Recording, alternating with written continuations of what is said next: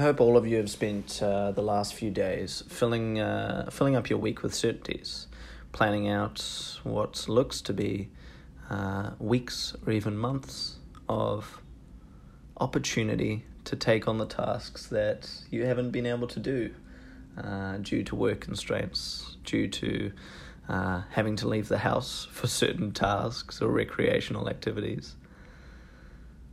Yes, these are tough times, but you can definitely implement certainties into your day and get things done. Use the opportunity to complete the things that you've always wanted to complete.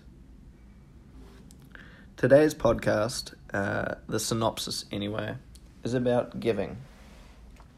Obviously, this is a time where a lot of people aren't really thinking about giving. First of all, many of you, and myself included on these first few days, the only thoughts that were coming to mind were selfish ones. How am I going to get through this time without a job? How am I going to deal with the anxiety and the uncertainty that's bound to come with this horrific virus?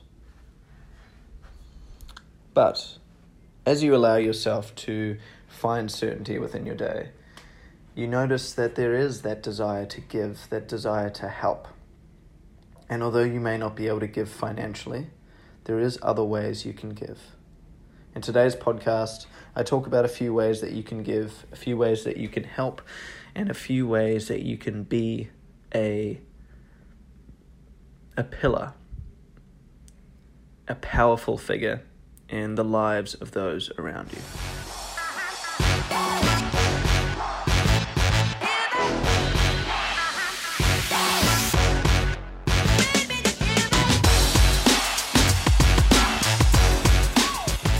So for many of you, myself included, financially these are incredibly tough times, with most businesses shutting down around cities all over the world.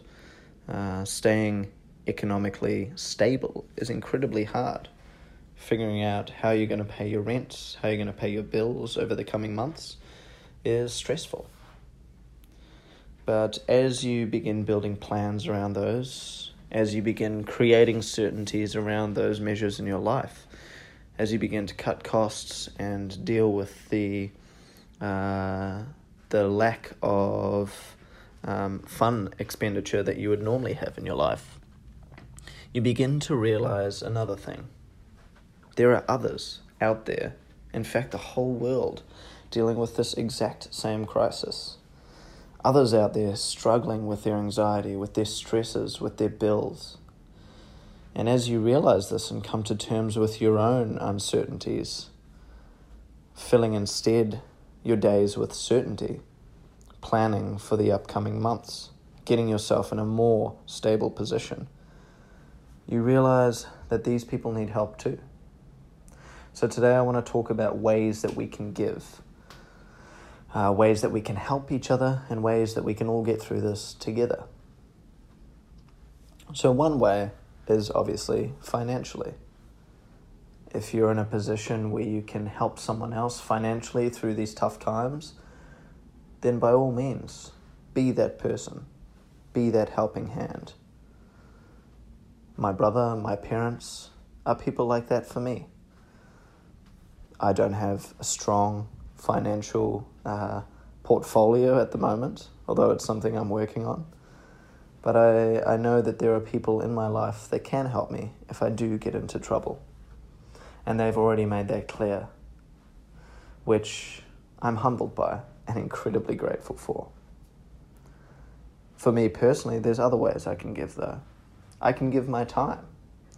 I can give my mindset and my energy and my ability to see the positive in all this. So the way I've done that is to allow people to contact me, to call me, to talk to me, to have conversations, to allow them to vent how they feel and how this is affecting them. My hope is that I'm able to give them that little bit of an energy boost, that little bit of joy, that little bit of an idea that they are supported, that they are cared for. That I can give. So that's two ways already. to give financially, or to give by just being there for someone else, to give your time, essentially. Giving time could also look like applying to volunteer at hospitals, applying to volunteer with the government, applying to help those who cannot help themselves. Giving your time is the second one. The third thing you can do is to give your space. For example, many people are struggling with rent, struggling to pay their bills in their homes, struggling to keep up with their mortgages. Chances are high that people will lose their houses, lose their beds, become essentially homeless. So, if you have space in your home, if you're able to give a place to sleep, if you're able to give a meal, even for a few days, you can give that. Give your space. I know that the concept of social distancing is the most important thing, but I mean, is it really worth allowing your friends and family to be stuck on the street with nowhere to stay? No. Give them your bed. You can still stay at home. You can still socially distance as a group. But give your space. I've made offers to friends already who are in similar positions. Fortunately for my friend group here in Melbourne and my family group here in Melbourne, there is so many offers already out there to help, which blows my mind away. It humbles me, really. I had a conversation with some friends the other day offering a couch to sleep on, beds to stay in, for no cost. But I was already told that they had already been offered, but they thanked me anyway. So the third thing is to give your space. So financially support with your time, and support with your space. And the last thing, and I think the most important thing, is to support with your love and your kindness. Because although these are trying times, the key is not to revert to a Mad Max style approach to everything, to burn and raze and destroy and exhibit anger and hatred to anyone who's getting in your way, to bust through supermarkets, taking all the toilet paper, all of the stock that will get you and yours through the times ahead. No. The key is to show support, love, and kindness, to think about others, empathize, put yourself in the shoes of those around you. Because for the first time in our history, we are in a position where we are all in the same boat. Don't be the one that rocks the boat. Be the one that assists to put up the sail.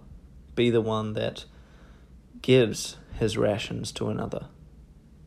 Let's look out for each other in these trying times.